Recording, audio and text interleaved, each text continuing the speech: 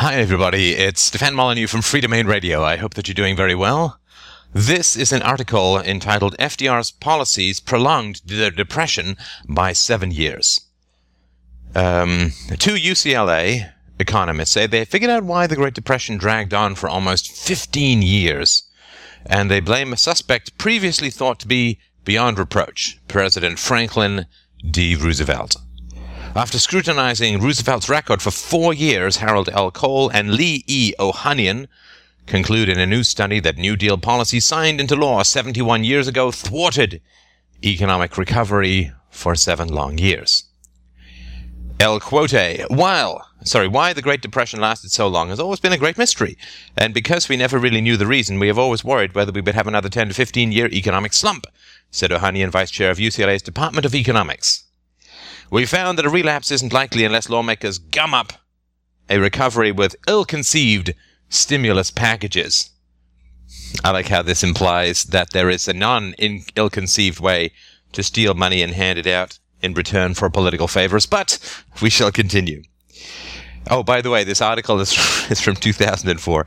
In an article in the August issue of the Journal of Political Economy, Ohanian and Cole blamed specific anti-competition and pro-labor measures that Roosevelt promoted and signed into law June 16th, 1933. Quote, President Roosevelt believed that excessive competition was responsible for the Depression by reducing prices and wages, and by extension reducing employment and demand for goods and services, said Cole.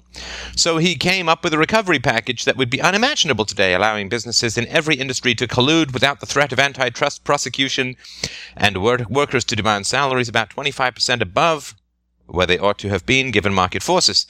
The economy was poised for a beautiful recovery, but that recovery was stalled by these misguided policies. Using data collected in 1929 by the Conference Board and the Bureau of Labor Statistics, Cole and Ohanian were able to establish average wages and prices across a range of industries just prior to the Depression. By adjusting for annual increases in productivity, they were able to use the 1929 benchmark to figure out what prices and wages would have been during every year if the Depression had Roosevelt's policies not gone into effect. They then compared those figures with actual prices and wages as reflected in the Conference Board data. In the 3 years following the implementation of Roosevelt's policies, wages in 11 key industries averaged 25% higher than they otherwise would have done. The economists calculate, but unemployment was also 25% higher than it should have been. What a shocking correlation in statistics, given gains in productivity. The shocking correlation is my comment. Wages 25% higher because of the use of violence, the threat of violence, and unemployment is 25% higher than it should have been. Nah, it's just a coincidence, I'm sure. Meanwhile, prices across 19 industries averaged 23% above where they should have been given the state of the economy. With goods and services that much harder for consumers to afford, demand stalled, and the gross national product floundered at 27% below where it otherwise might have been. High wages and high prices in an economic slump run contrary to everything we know about market forces and economic downturns, Ohanian said. As we've seen in the past several years, salaries and prices fall when unemployment is high.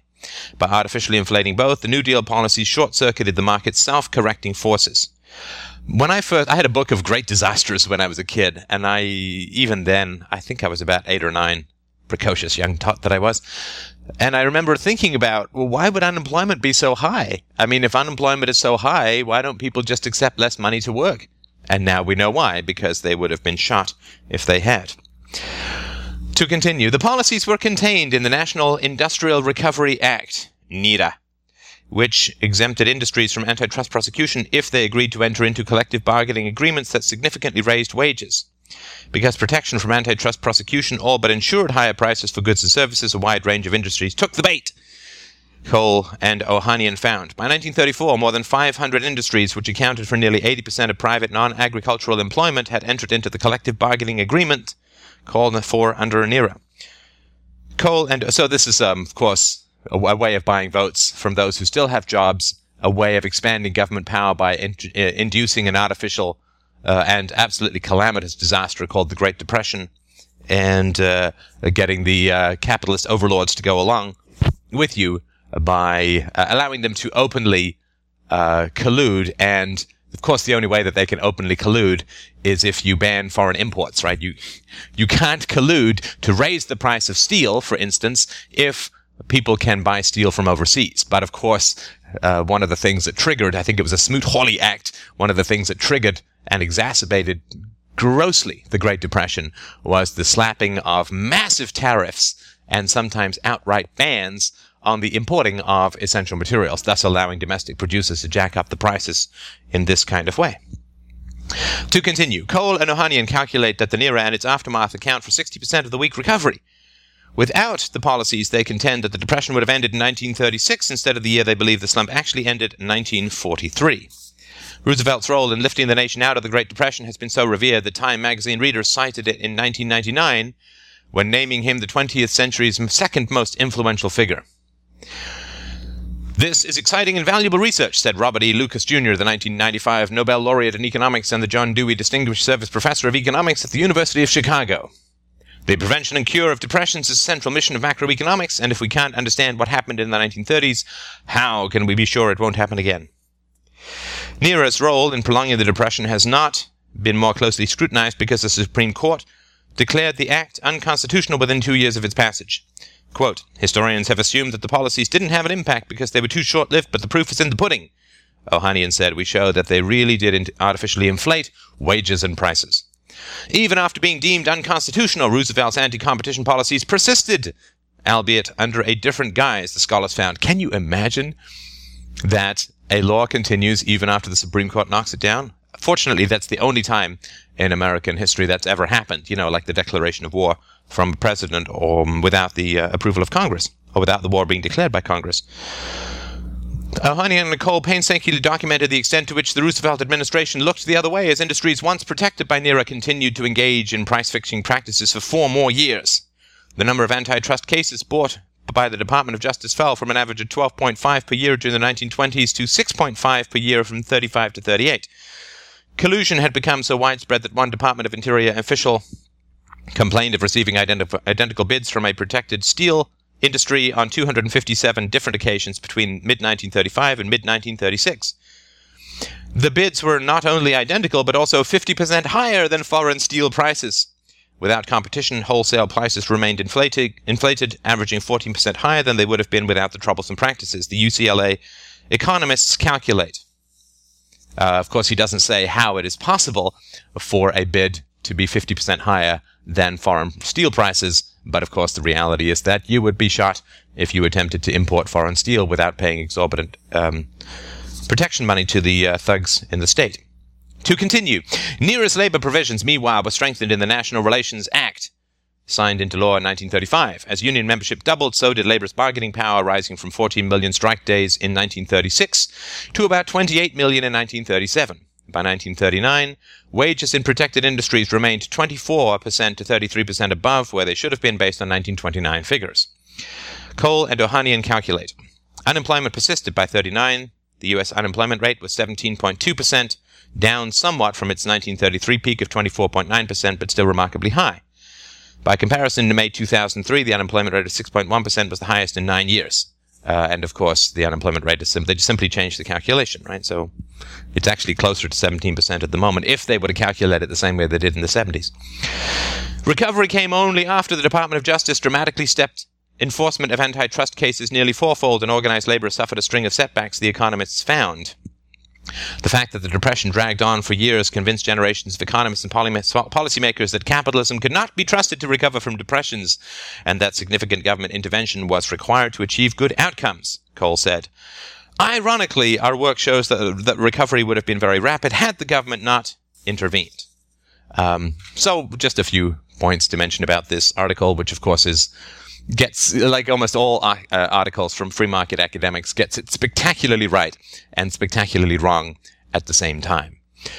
Capitalism was not responsible for the Great Depression. And by capitalism, I don't mean the kind of fascistic mercantilist corporatism, which is a government basically playing labor and management against each other through a series of violent dictums called laws, but rather a voluntaristic free market situation The fact that the Federal Reserve was in power from 1913 is, of course, something which is overlooked, right? That the government was producing massive amounts of money throughout the 1920s, resulting in an inevitable stock market boom, just as happened in the 90s, just as happened from 04 to 08. And then, of course, the government in the 1930s massively contracted the money supply, thus starving capital for expansion. It artificially propped up wages by shooting people who competed in an open market or threatening to. It banned foreign imports. It allowed industries to collude. And of course, the collusion is only possible with government control of competition particularly through foreign markets. The Smoot-Hawley Tariff Act, which jacked up between 25 and 40% tariffs on a huge amount of imports, went around the world. It was literally the shot or the gun to the temple of the free market trader heard around the world. All of the other markets, Europe and Asia, followed suit, and massive protectionist tariffs arose, thus ensuring that this depression, which triggered the Second World War, or at least made it certainly possible for Hitler to come to power in Germany, continued and exacerbated, and as is inevitable and grindingly predictable, it is always, of course, voluntarism that is blamed for the disasters of violence. And so it is considered to be a free market situation that triggered the Great Depression. And it is considered to be a government which protects us from these kinds of oscillations. I mean, there was Bernanke was on 60 Minutes recently, the chairman of the Fed, the head glittering intellectual thug of the ruling classes. And he was saying, well, you see, it's, we need this to protect us from the free market, and all this sort of nonsense that's going on. And, oh, God, these pseudo-journalists are just a pathetic brown-nosing set of court-toady embarrassments. Literally, they went and your house was sold, the house that you grew up in, how do you feel, where did you come from, who was your mama, what did she sing to you when you were a baby? I mean, it might as well be produced by the Stalin's Ministry of Truth and Information, this sort of stuff. Any intelligent and reporter with even 2 grains of sand for testicles would have asked the basic question, which needs to be asked the chairman of the Fed, who says openly, well, you see, it was the Federal Reserve was put into place in 1913 to ensure market stability and to preserve the value of the currency. And, of course, any reasonable reporter would ask the basic question, which is, Mr. Bernanke, if you could just put down that bald cat and cigar for a moment and answer this question, we would really appreciate it. If the Fed was put into place to preserve the stability of the economy and the value of the greenback, can you tell me why the economy is so wildly oscillating, cratering and destroying the lives of hundreds of millions of people, and why the value of the greenback, which the Fed was created to preserve, has fallen 95% since its inception? Can you consider it to be a success as an institution to stabilize the economy and to preserve the value of the greenback? From the crash of 29 to the depression of 33 to the massive to the New Deal from Roosevelt, which was a massive expansion of violence and spending on the part of the government, to the catastrophe of the Second World War, and of course to the catastrophe of the First World War, which was only possible because of centralized banking. You couldn't do it if you had to rely on gold because you'd run out of money in about 3 months. War is only possible because of centralized banking, at least modern warfare of the kind that we see, which is the difference between medieval and Renaissance warfare, which was a few thousand inbred fools whacking at each other with swords while the peasantry remained largely undisturbed and may not even know a few miles away that there was actually a war going on. What is the difference between the wars of antiquity and the wars of the medieval world and the Renaissance and the Enlightenment? and the wars of the 20th century, well, the productivity of the free market and fiat currency allows for these kinds of disasters and genocides and slaughters of hundreds and hundreds of millions of people to occur. It's a direct line.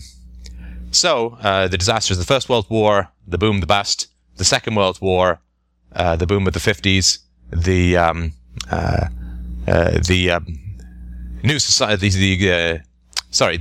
Franklin Roosevelt's expansion of statist policies in the 60s, the bust of the 60s, the stagflation of the 70s, the boom of the 80s, the savings and loan collapse of the 80s, the depression of the early 90s, the boom of the 90s, the crash of the tech sector, the boom of 2004 in housing, which happened again after the boom in housing in the 80s, the wild oscillations of interest rates, the continuing falling value of the dollar, the stagnation of the income of the middle and lower classes, the massive expansion of the income of the upper classes. How is it possible that the Fed can justify itself as an agent of currency and economic stability when quite the opposite has occurred relative to what occurred before the Fed was introduced and created? Well, of course, it can't answer that, and the point of it is not to answer any of that, but simply to keep slipping its invisible fingers into your pockets and taking your money and the futures and the lives and the possibilities and the ambitions and the potential of your children, and to blind you with nonsense terms like a stimulus package rather than theft from the unborn, which is a little tougher to sell, as I've mentioned before. Thank you so much for watching. As always, I look forward to your donations. freedomainradio.com.